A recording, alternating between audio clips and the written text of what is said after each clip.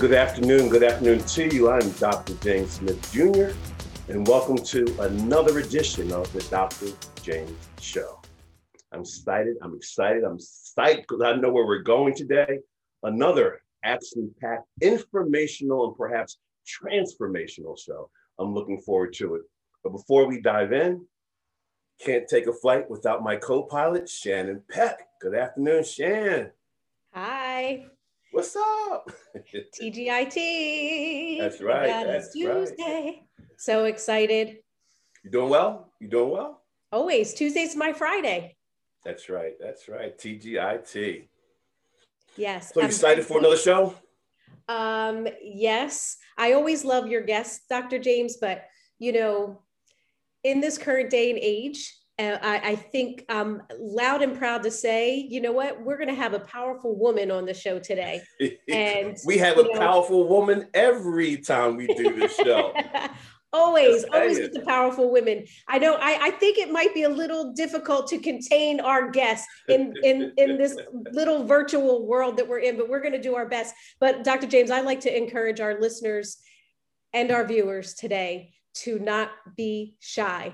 Today is really a special day. It is current, it is real, it is true. Not to say that that isn't the truth every week, but this is a hot topic. I don't even know if I'm actually able to touch my keyboard, but make sure folks go to your chat room, make sure you ask these questions, write in your comments, and we're going to do our best within the hour to get them all in because it's going to be informationally packed and you're going to learn a lot today, Dr. James. Let's do it. Buckle up. Let's meet our guest. Her name is Tamara Schwartz. I call her Tammy. Tammy's a professor. She's a researcher. She's a cybersecurity expert. She's a consultant, 20-year Air Force retired lieutenant colonel. What you're seeing right now, pictures of Tammy in uniform. Tammy during her graduation, receiving her doctorate. Tammy Schwartz, come on out. Tam, how are you? Hi, thanks for having me. It's so good to be here with you, James and Shannon. Absolutely. Good to see you. You look all chipper and fired up as always. Well, thank you. Are you ready to? I put on the professional above the waist clothing just for you today and your audience. Thank you for it's good doing to have that. A reason to get dressed up.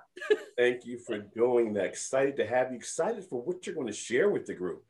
But I know someone's wondering out there, how did we meet? How did we meet? We were both pursuing our doctorate degree at Temple University, and in our class, they put us into groups, and Tammy and I just happened to be in the same group. So we worked very closely together for the time we were there. And at one point, we did a special project. We did. Show you a picture of that, what we did during that special. Before we show the picture, let's explain why we look the way we look in the picture. It's the way we look all the time. Well, you had a little more hair than normal in these pictures that we're going to share. But so go for it. So as for our listeners, one of the assignments that we received was we were supposed to teach a chapter on qualitative research in our class. And James and I get this chapter, and the chapter was from a textbook written in the 70s. And you remember, and the two of us looked at it, and we were, and to give you an idea of how, and this ties into today's conversation because it's all about narrative. In this textbook, it talked about studying Black men to see how they behaved in professional settings. Like, you were an object worthy of study as a Black man to see if you behaved the same way in business as white men did. and then you observed, which I also observed, that they didn't even bother to study women, because why would we study women in a professional environment? Because this was a narrative from the 1970s.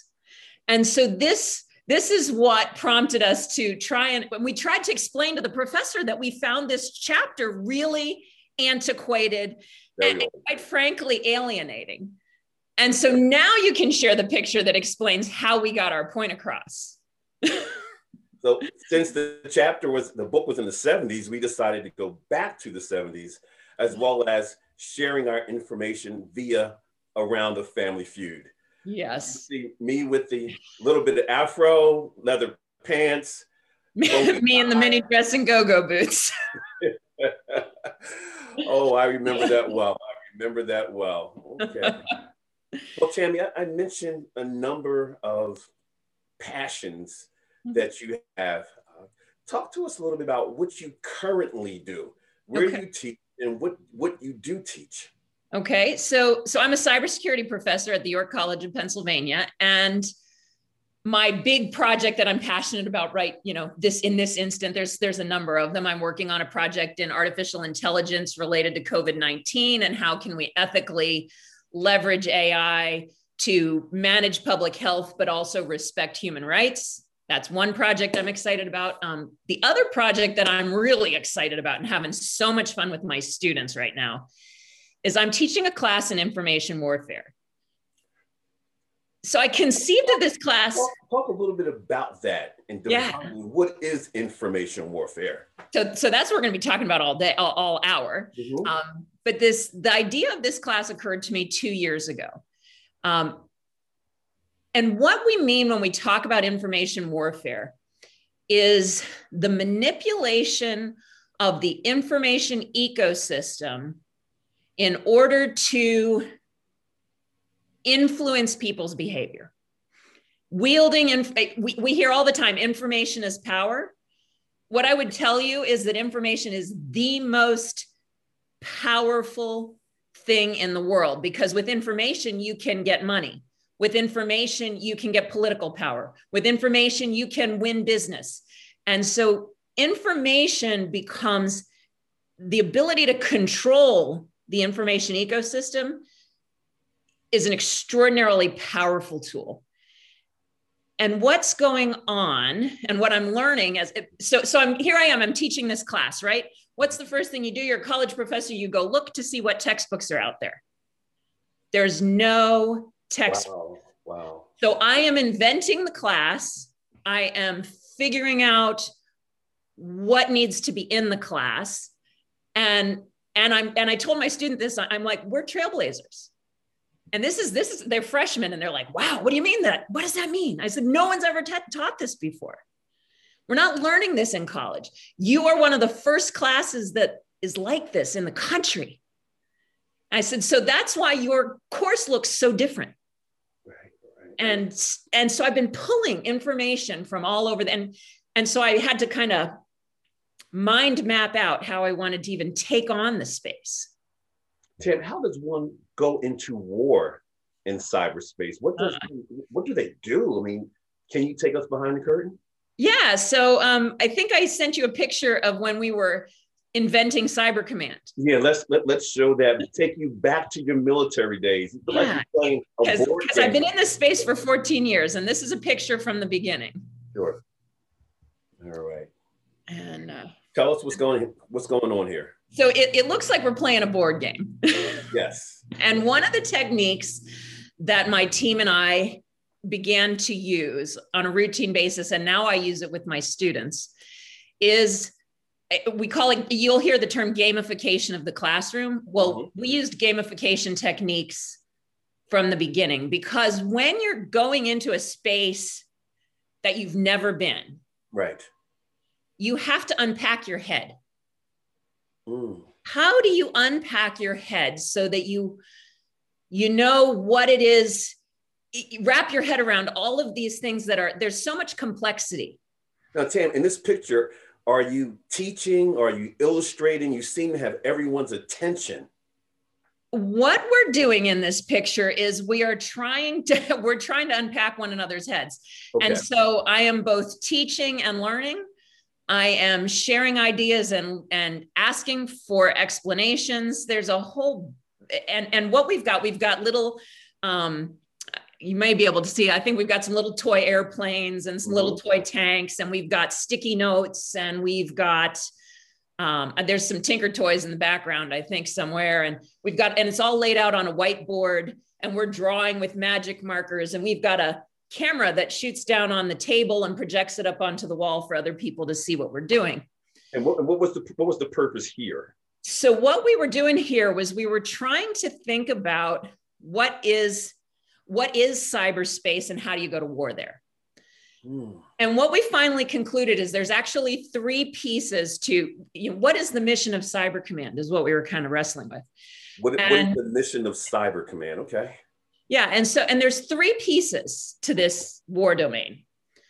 One is that it is a place virtual, but it is a real domain where people experience a rivalry for power. Game theory applies. We are jockeying for power, manipulating what's going on in the environment in order to become dominant of that part of the battle space. That's one piece. Yeah. Another piece is that these devices are part of logistics support for the physical world. So what goes on in here is related to decision support. It's related to communication. It's related to automation of processes. And when the tools fail to work, what we're trying to achieve in the physical domain can be impacted. So that's a second piece. And then the third piece is how do we wield this environment, wield these tools as a weapon? So so for example, you can go drop a bomb on an electric power station to turn off the lights, or you can send in a computer virus and achieve the same effect. Wow. And so we talk about using it as a non-kinetic weapon. So these are the three things that we were powerful. So this weird picture where it looks like we're playing a board game, those were the concepts that came out of this kind of a conversation. So you've been in this space for a long time. About 14 years. And how does this apply to what you do now with the students, with your research, perhaps even with your dissertation research? Yeah, so when I was getting my dissertation, what I understood was that we've mischaracterized cybersecurity as a technical problem. A technical problem has a technical solution. You come up with it, you fix it, you're done. But a strategic problem, a competitive advantage problem, part of the answer is technical, but most of it is human and strategic. Nice.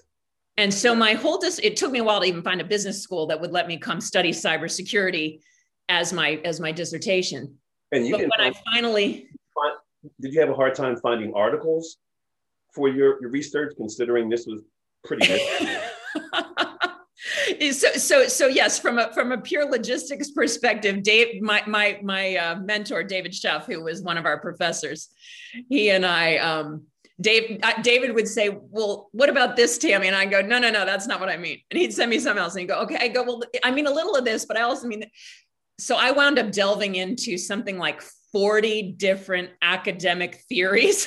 Wow. I read hundreds and hundreds and hundreds of papers. And so I looked at everything from why people buy lottery tickets, because that has to do with risk-seeking behavior, to how people make decisions, to how knowledge grows. And I came to this conclusion that cyberspace is much more, a lot of people, you ask them what cyberspace is, they say, oh, it's the internet. It's not. It's cyberspace for me is a three-dimensional construct. Okay. One piece of that construct is these physical systems, the networks, the computers, the devices in front of us. One piece of that system is the information that is delivered through those tools. So software, data, news stories. Think about a book. When Amazon invented the Kindle, a book stopped being a three-dimensional object with pages and became the content within that physical manifestation. So that's the second piece, is the information. And then the third piece is this. It's this concept. If you're a person of faith, you may have run across a guy called Father Pierre Teilhard, wrote a book, The Phenomenon of Man, and he coined the term noosphere. And the concept of noosphere is that it is a fifth dimension. So if you think about 3 dimensions, sure, time being 4, there's some sort of intellectual place that you and I and all of our listeners are trying to join together in right now. And that's why communication exists. So that we can all get there and share that space. Let's share space with Shannon right now. Shannon, come on out. What's going on in the chat room? Already, this is awesome. Wow, we all need to understand what teaching new things really means. Very interesting. For me personally, I'm a little intimidated because, you know, you're a former lieutenant colonel. The only colonel I've ever met works at KFC, but I'm just saying. The other thing, worked at McDonald's. Does that make it less threatening? Other thing, Dr. James, is I don't know about you, but I would never want to, if you had young sons, I would never want to play against you in a video game because she's got skills. But we do have a question in the chat room, which is, what is your response to how sources successfully compromise or obtain information from our government or major companies or even our financial institutions? How is it that information breached at places like these? Like, who would think we could ward off these attacks like this? So how does it even happen? Like what? That conversation, that's a whole different conversation, but I'll give you a piece of it because it has to, we have a podcast on right now. I do a podcast called IQ for You. And the episode that's on right now is about hackers and their continuous learning behaviors. One of the problems is because we approach cyber threat as a static concept, hackers are continuous learners. So if you think about what continuous learning behavior is, it's constant engineering. Oh, let's try this. Okay, well, that no longer works. Let's try this new way. Let's try this. Oh, hey, look, I learned this really cool thing. Let me tell you about it. And so that's what goes on in the hacker communities. We on our side, we say, okay, I went to cybersecurity training, I got CISSP certified, and I have been to RSA, and I know everything on my checklist, and so we're cyber secure. Well, can you see the mismatch? I know everything, I've been to training, I'm constantly learning and experimenting and trying new things. That's why it happens. We get too comfortable. Well, continuous learning behavior is hard.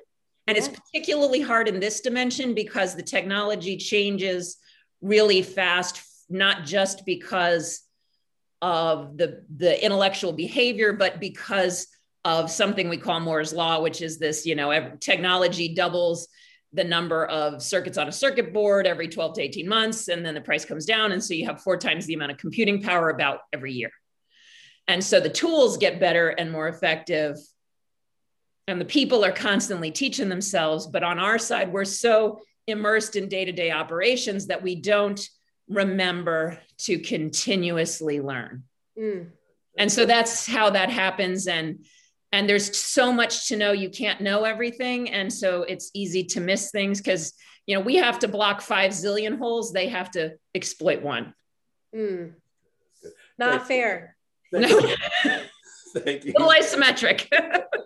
Tam, before we go further, because I have a ton of questions, can you tell us a little bit about your past? What led you to the military? What led you in some of the places you traveled to while you were there? I've had kind of a bizarre career. I wound up in the military because my dad went to West Point and I didn't want to cut my hair. And so he wanted me to go to West Point. I'm like, no, I'm not crawling in the mud and cutting my hair. And he said, but you really get an opportunity for leadership at a very early age. So I really wish you would at least consider ROTC. So I did ROTC. I went to Rensselaer Polytechnic Institute, got an undergraduate in engineering, graduated. When it graduated into a massive recession and was thankful that I had a job in the Air Force. And I was a project manager. And if anyone out here, any of your listeners are project managers, if you've ever been a project manager, you know that every job in the world is project management. So you become a project manager and they just move you from one place to another. And you just get a broad exposure to things. I happen to be a systems thinker. And so I call myself a spaghetti. What I say is spaghetti brain. Everything connects for me. And I don't know why. I just know it does. I'm a spaghetti brain. And so I see connections to what I'm doing in my church leadership role, to what I'm doing in my classroom, to what I did in the Middle East back when I was deployed.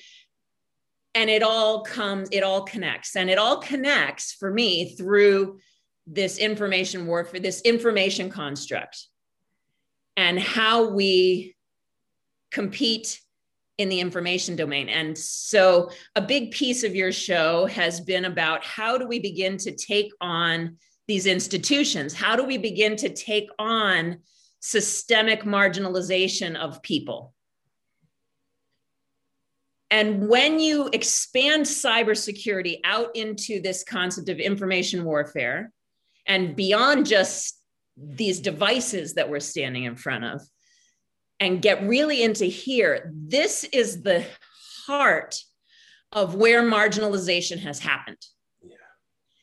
And because of these tools, it's becoming easier and more chaotic. And as a society, because of these tools, we have become untethered from a shared reality. It's powerful, powerful. That is terrifying for me. Well, considering terrifying, July 4th of last year was terrifying for you. Can you tell us what happened and how this information warfare contributed to this coming real close to you? Yeah, so one of the things that people say, oh, I'm just being mean on social media. I'm not that way in real life. One of the problems with technologically mediated interactions is that at least in this case, we're being synchronous. So and we're on screen, so we can kind of see one another's body language. We can't make eye contact quite the same way we would if we were together face to face, but we can get close. In social media, we get into asynchronous communication. So it's very easy to forget there's a person on the other end of it. And because we're not getting immediate feedback, we can become much less kind. We say things that we wouldn't say if we were face to face, and then we react. And so there's this action reaction that is just ratcheting everything up. So that's part of what's going on. But many people think, oh, it's just out there on the internet. It's not real.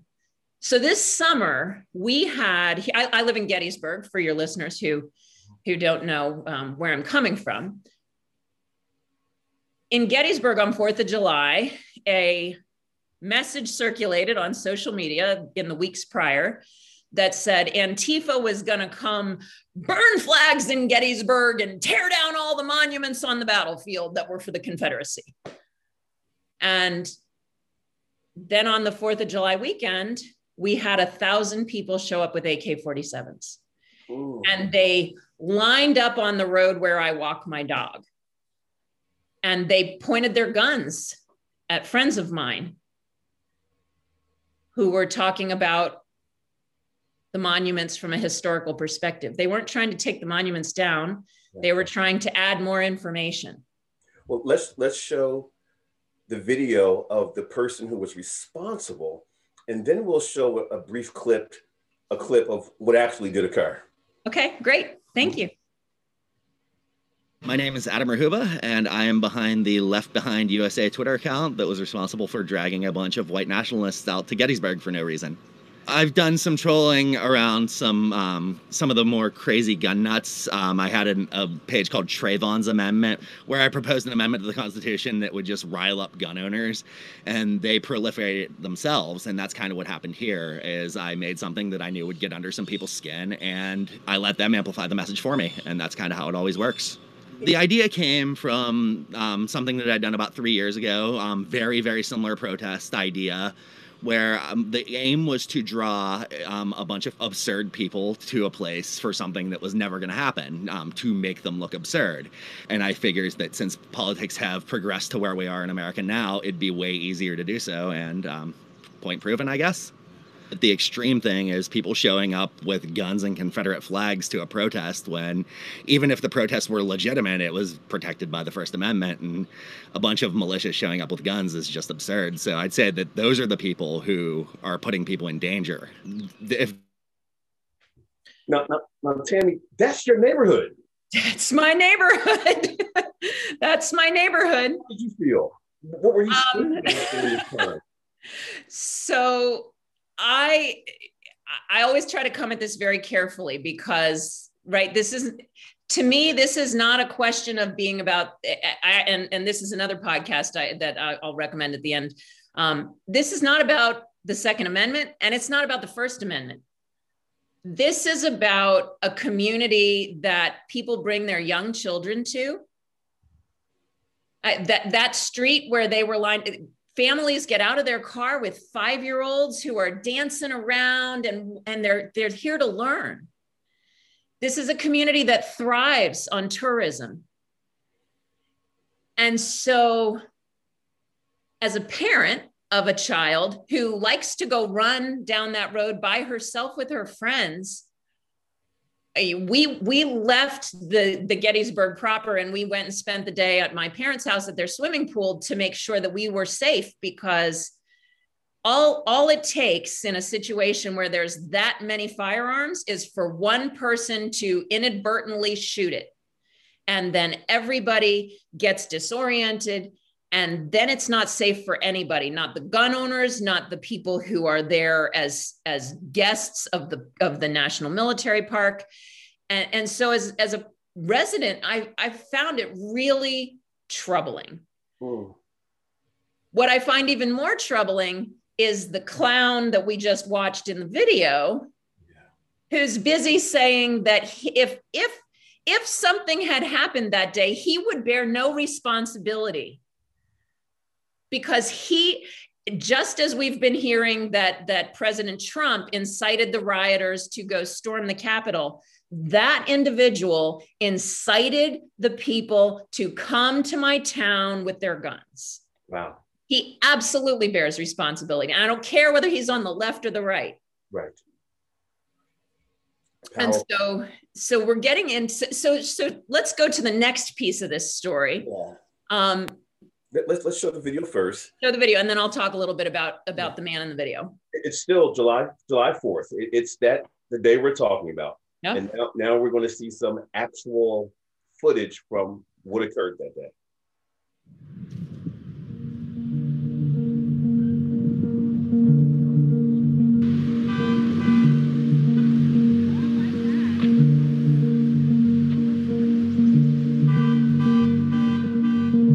I want to put a flag that says something about why they were here. And the reason that they were here fighting was to maintain slavery. For a lot of the leaders of the Confederacy, black lives did not matter. This is, as I said, it's about telling the whole story. Robert E. Lee, I'm sure he had many great qualities. In many ways, he's a great leader. He made some mistakes like any leader. So then why are you standing here protesting? Because this statue tells only one part of the story. So it sanctifies a man and raises him in many ways literally above everybody else when he was just as broken and messed up as the rest of us, right? So I'm a follower of Jesus Christ. I think it's important that truth matters, that we tell about people's sin as well as about what they did right. These monuments, I don't think they should come down. I think they should tell the whole story. This debate about the Confederacy, the Confederate flag, Confederate monuments is not explicitly about who God is and who Jesus Christ is, right? It's not the gospel. But, so you think this one little sign could destroy that? It's pretty clear, I think if you take the Bible as a whole, especially the Old Testament, that God cares a lot about justice and gets angry at injustice. And I think this is part of the whole story. So that when people leave here, they understand the reality that the Confederacy, and this is probably where a lot of you are not going to be happy, the organizing principle for the Confederate government, the reason there was a battle here was because of slaves. It was not. You're wrong. No. Yes, it was. No. About money. What money? And the money generated by black men and women. Tammy. Wow. Wow. You didn't even see the scary stuff. The gentleman in the plaid shirt who was standing to Scott Hancock's side filming with his camera is a friend of mine. And we had dinner either that night or the next day. I can't remember exactly. And what he told me was that the police came and sort of kept that one to that interaction to a minimum. But at another monument further down the road, they were down there with their sign, and people came out, encircled them, got down on a knee and sighted their weapons on them. They said, okay, maybe this is a little more than we signed up for. They started to try and leave. They were surrounded. The road had been blocked off, so the police couldn't get to them. Fortunately, because they were residents of Gettysburg, this gentleman, Scott, is a professor at Gettysburg College, professor of history. And my friend Gavin is also works at the college.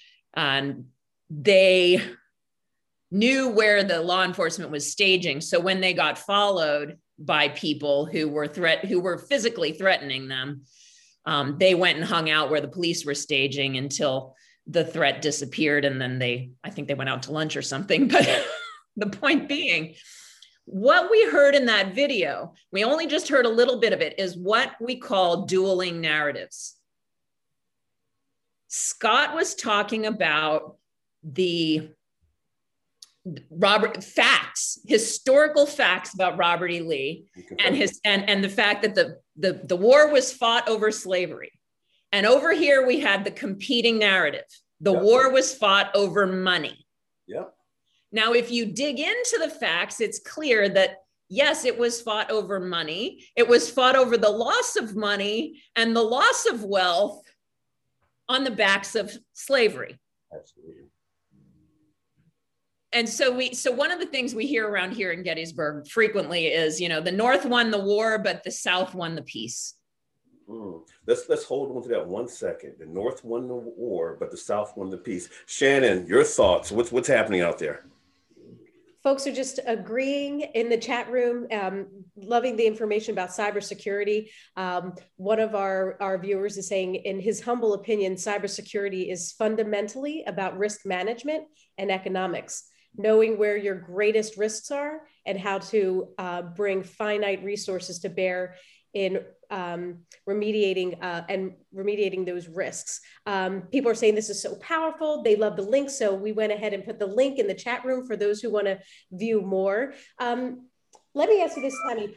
What do you tell your students in regards to social media, the power of their postings, what they read and what they take in and absorb? Like, how do you guide them? So this comes down back to the class that is my big project right now, inventing a curriculum to educate my students, to educate myself on when we are the target. Because what we saw right there was that we are the target, and there's two things vying to, there's two weapons vying to win us and win space in our head. One is saying there's more to this story. That's Scott Hancock's More History movement. And the other is, no, the South was not fighting about slavery. The South is, those are two dueling narratives. And so they're competing for our attention. You probably have heard maybe even you've used it on the show before, this concept of the attention economy. Say more. So this idea behind the attention economy is how much attention do you have to give to throughout the day? You have 24 hours, and then probably not, because if you're like me, you need at least a few hours of sleep. So maybe you have 16 to 18 hours of attention that you can give. And there is this constant competition for it. And so these devices, right, they are designed around the brain science to grab your attention. And the people who build the material that's in there understand how to grab your attention. So as I started thinking through this class, I structured the first whole section we've done has been about we, the human being, and how we interact with information. And so we have talked about brain science. We've talked about emotions. We've talked about personality. We have been talking about some cognitive biases, cognitive dissonance. And so what we saw in there is, so much of how we perceive information is all related to survival. Our brains were programmed to learn so we could survive when confronted with a bear or a saber-toothed tiger or a dinosaur or whatever. We could survive when confronted with fruits and berries and things that we could eat to survive, that sort of thing. And what happens when we encounter deeply, so we learn to survive, we have these deeply held beliefs that tie into survival. Now, in reality today, many of our deeply held beliefs have nothing to do with our ability to survive and procreate the species. But our brains don't differentiate between my deeply held belief in why the Civil War was fought or who invented aviation. But our brains don't differentiate between that and how do I get past this saber-toothed tiger? So when presented with information that conflicts with these deeply held beliefs, it's a threat. Yes. And we respond as if it's a threat. And so our fight, flight, freeze instincts kick in. And so we've been sort of teasing these threads apart in my class to begin to understand what it is we need to do to become open-minded. That's good. That's good. That's good. Shan, thank you. Tammy, let's stay with the conversation. Okay. You talked about targeting and perhaps even signaling. Mm-hmm. Did those two factors, along with what we're talking about with regard to informational warfare, they contributed to January 6th, correct? Absolutely. Absolutely. I think I've said this to you. I've said this to my students. I've said this to my friends. We just watched what happened here in my hometown on the 4th of July weekend. So I understood and knew not only what was possible, what was probable. Right? It wasn't just that I understood that you could manipulate social media to achieve an effect in the physical world of people with guns. I knew that it could happen. I then saw it happen. And there I was on January 6th, sitting in we were at the doctor's office. My daughter was in getting something done. And my mom calls me up and she's like, you got to turn on the TV. And I said, well, actually, before that, I started getting a zillion text messages from a friend of mine who lives on Capitol Hill. Then my mom called and I'm like, I can't turn on the TV. I'm at the doctor's office. And she goes, well, then turn on your phone and find a news. Well, let's do this. If you would have turned on the TV, this is what you would have seen. Let's show the video. Yeah, so I turned on my phone and I saw this kind of stuff. Yeah. After this, we're going to walk down and I'll be there with you. We're going to walk down. We're going to walk down to the Capitol. Yeah! Let's take the Capitol. Senators shown this cinematic retelling of the events of January the 6th, presented as evidence, those seeking to convict Trump using his words. We fight like hell, and if you don't fight like hell, you're not going to have a country anymore. And those of his supporters, together with images of the day. Their case is that Trump issued a direct call to the mob to attack the Capitol, an incitement to insurrection for which he must pay. Now, the call came before then, though, right? Mm-hmm. So my mom called me about the time that the fence started being broken down. And so when I got my phone up and running and could see, I started to see those kinds of images. And I experienced what we call cognitive dissonance. Cognitive dissonance is when we have two deeply held beliefs. One is, I know that I absolutely believe that the Capitol is a place. Americans love our country. We're not going to attack our government, right? That's one held belief. And then the other is, I absolutely believe what my eyes are showing me. And because of what happened this summer in Gettysburg, I know that this is really happening. And and my head's exploding, right? I mean, that's what happened for so many of us. And so this phenomenon of cognitive dissonance as humans, and this is again another concept we've been talking about in my class, is as humans, we can't, this kind of psychological conflict is physically painful for us.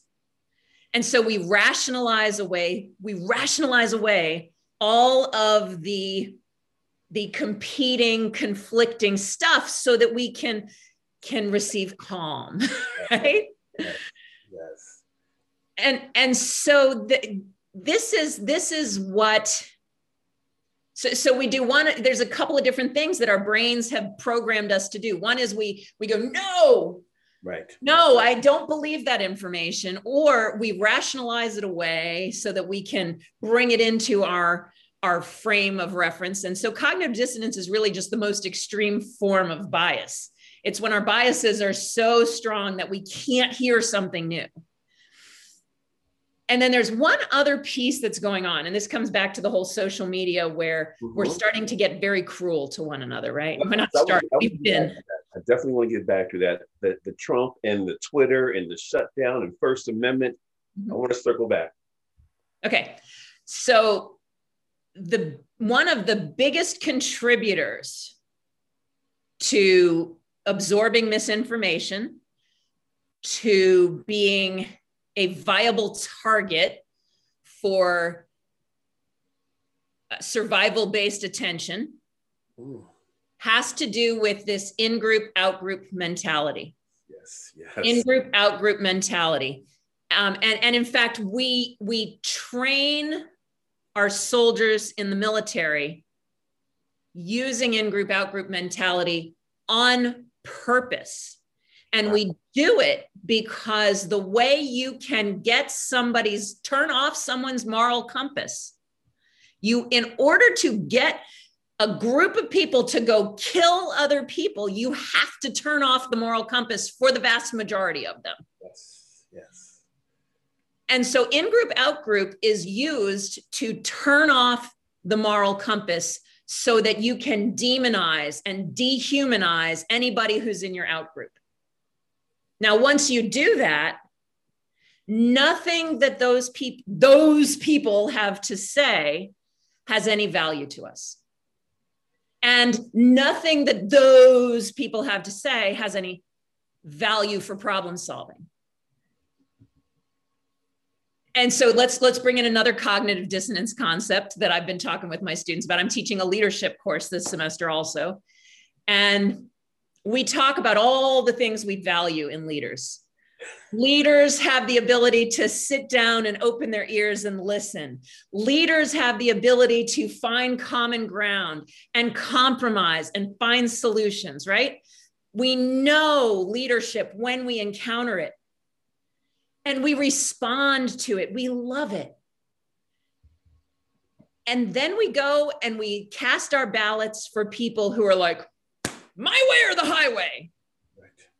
Don't cooperate with those people. And the reason is because they're those people. We've stopped seeing them as people. They are dehumanized. And so therefore we're not interested in collaborating with them. So there's our cognitive dissonance concept, right? We know what leadership is, but we don't actually choose it when we go and cast our ballot much of the time. And we get angry when the people who we cast our ballot for exhibit it by collaborating and cooperating with those people.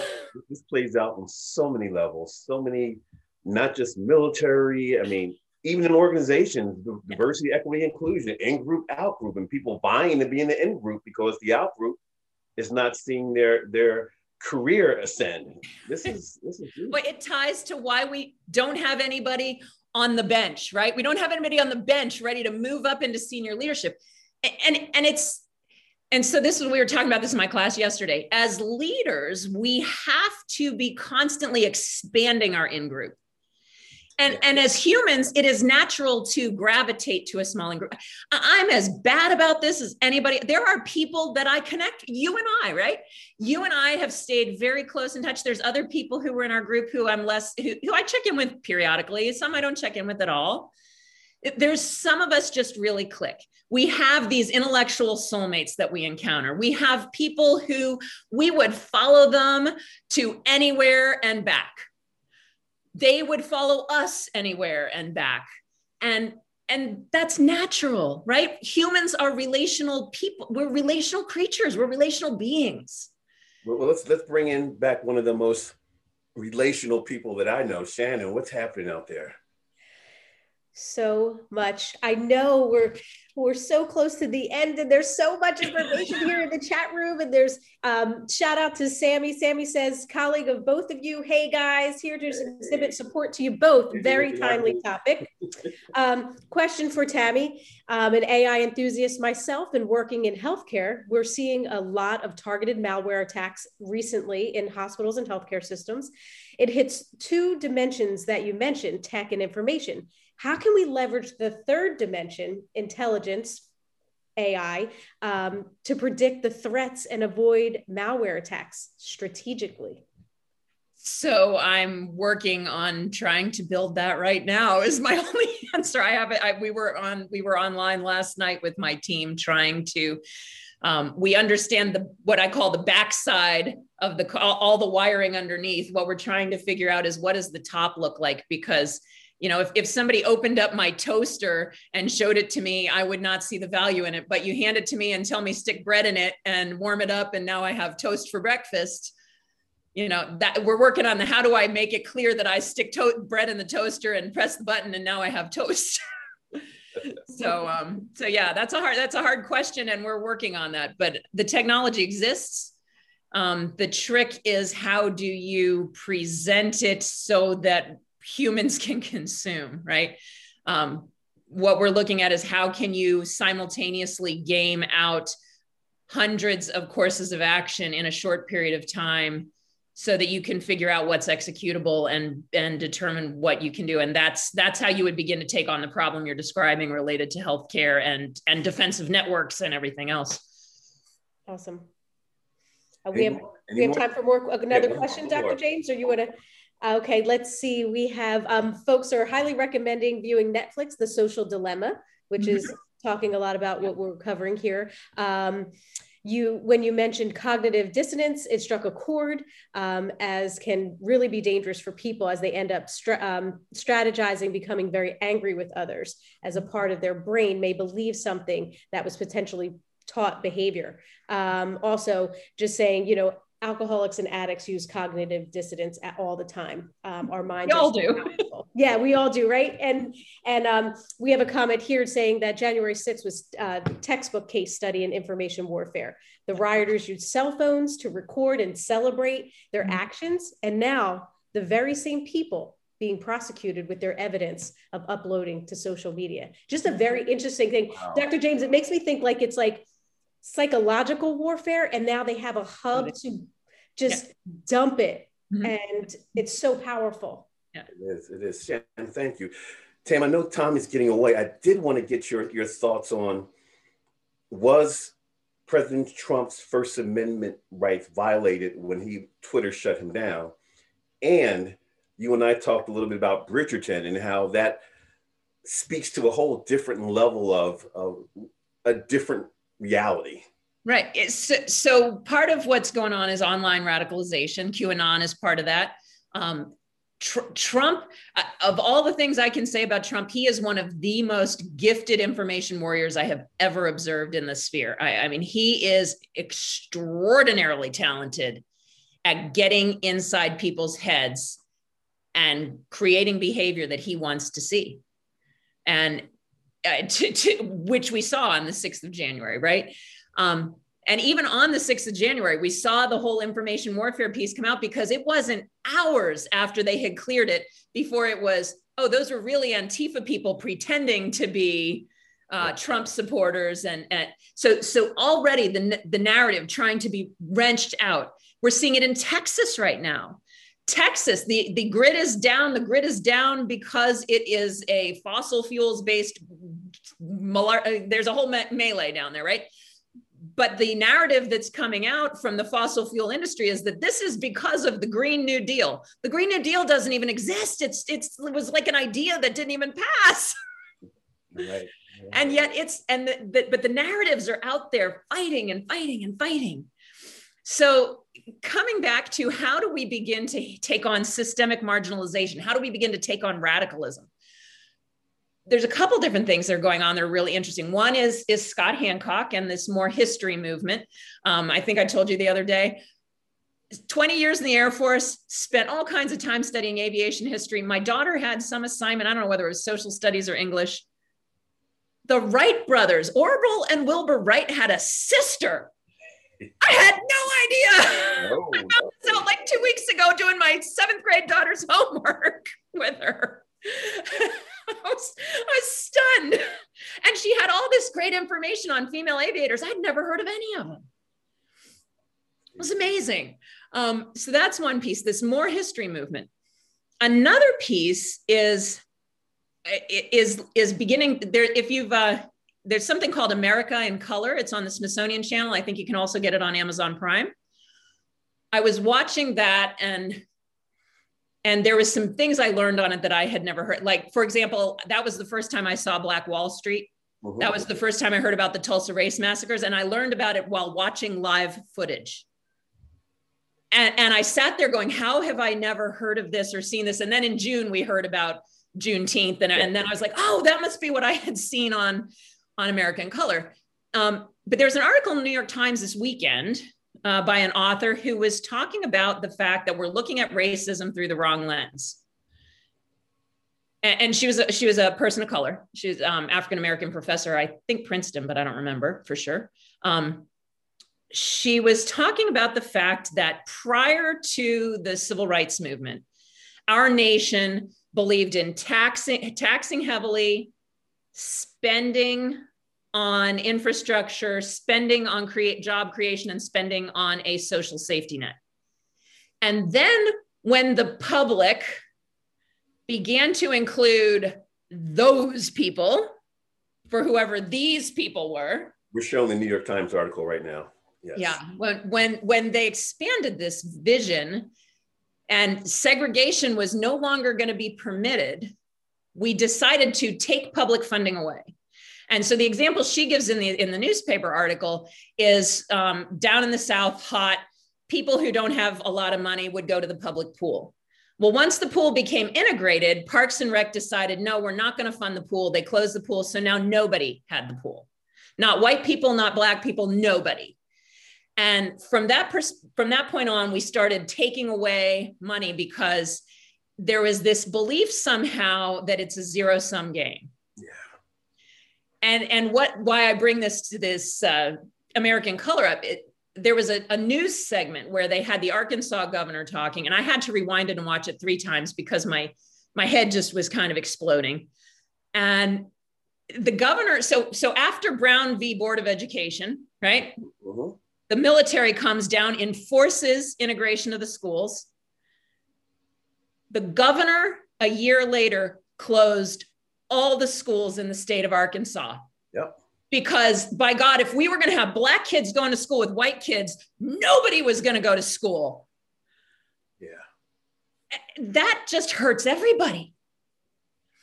And so this article by Heather McGhee, she's taking on this, we got to look at this.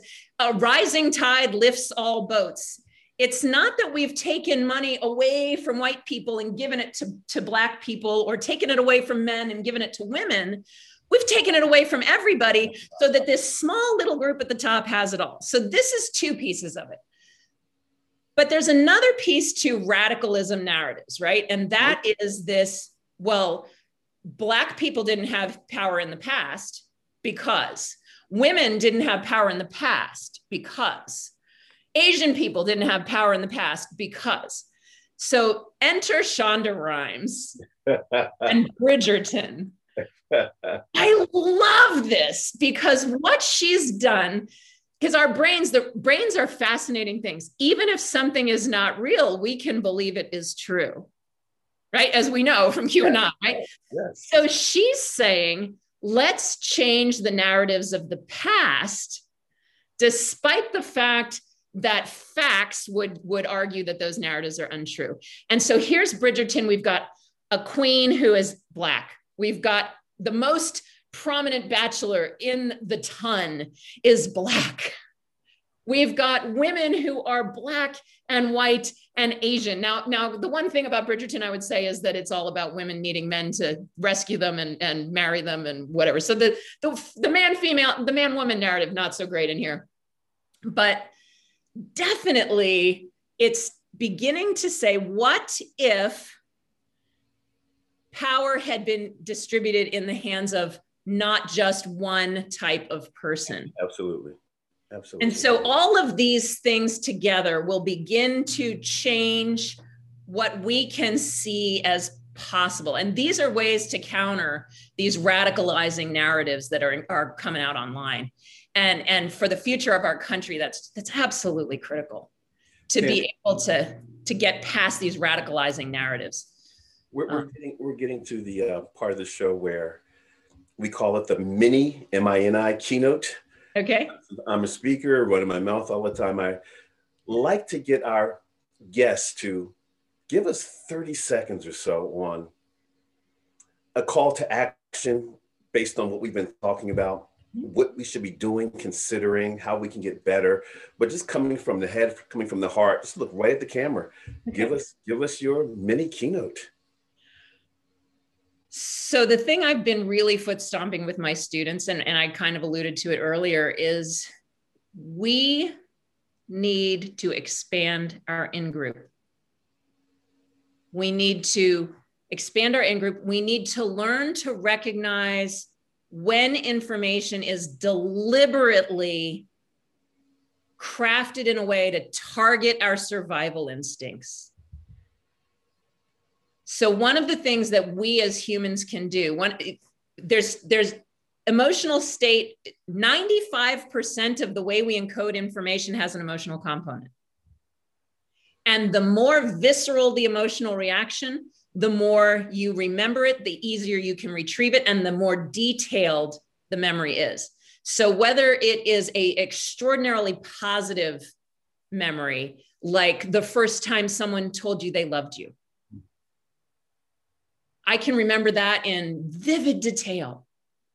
I can also remember a time when I was absolutely, utterly terrified because the tour bus had left me behind on a deserted road in Mexico at 10:30 at night. And I can remember what people on the bus looked like who I've never met before or since. And so messages are being crafted to trigger that because we understand brain science. We understand how to grab your attention, and we understand which emotions open your mind and which emotions close your mind. And so for you, for me, for our listeners, pay attention to what's happening inside you here, when you encounter information. Try to recognize when when you're a target, and then ask yourself, why am I a target? What is it they're trying to get from me? Because that curiosity, getting back into a relaxed state, when information triggers our anger or our fear, we are not in a relaxed state where we can actually cognitively process. We're in a reactionary state where our amygdala kicks in and says, run or fight. And so what we need to be working on is, how do we keep our mind open? How do we get back to an emotional state that allows us to be curious? Dr. Tammy, drop the mic. Wow. Wow. Shannon, we're landing the plane. What do you think? Amazing. So much information. I gained so much information, things I didn't realize, things I didn't know, thought process, the chat room's blowing up. Excellent program. Thank you for sharing. Just awesome. No, people aren't ready for the conversation to end. They're like, no, don't go. Well, think about the 2-word call to action. Pay attention. Yeah. Wow. And expand your in-group. Grow your in-group. And be an advocate for others to expand that group. We really appreciate you hanging in with us, joining us today. I said informational and transformational. Dr. Schwartz dropped some gems on us. Thank you so much for having me. Absolutely. You have just been Gym-pacted. See you later.